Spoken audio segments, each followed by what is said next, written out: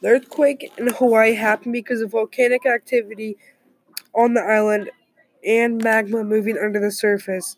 The volcano was formed with oceanic plates, and then subduction came. Subduction is when one plate goes under the other, and then the magma comes up, and then that forms a volcano.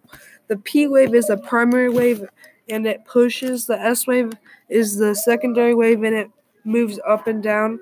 The L wave is a love wave.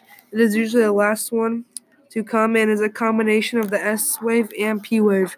The last wave is the R wave, and it moves in a circle and can break the Earth's crust.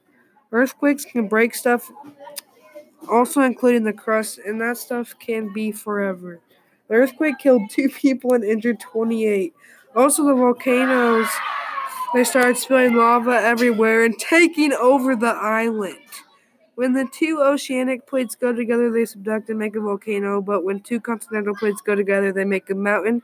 The magnitude of that earthquake was a 6.9. It was a minor tsunami, and it was May 4th, 2018 when this earthquake happened.